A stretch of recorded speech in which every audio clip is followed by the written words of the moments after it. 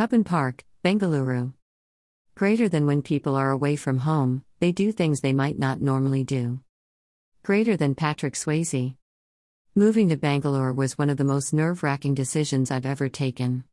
Moving somewhere new can be troublesome, but the key to overcoming my fears was to find places where I can feel at home.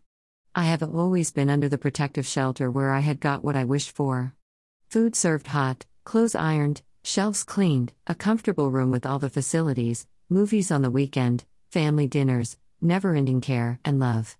Leaving my comfort zone gave me that gut-tingling mixture of nervousness and excitement too. My departure to Bangalore was like a bird leaving the nest for the first time. Once I reached Bangalore, I disliked everything. It was because, here, I had to do my chores on my own, cook food, multitask, and had to balance my studies and home at the same time. Everything was changing at a fast pace, and I didn't know how to face it. I remember crying to be back home. But every time I felt upset, I promised myself to hold on and not give up so soon. As they say, time heals everything.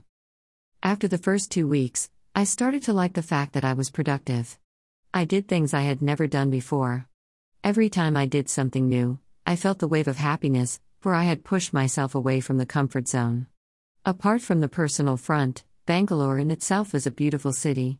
I have always loved the outdoors, especially trees and grass, so it should come as no surprise that the first amazing place I discovered here was the beautiful parks. Not even a week goes by when I have not been to my morning walks in these lush green floras. The food here goes by without saying is scrumptious. Exploring the food here is one of my favorite things to do. Traveling to places on my own, being responsible and independent are some of the things I am glad to have learned.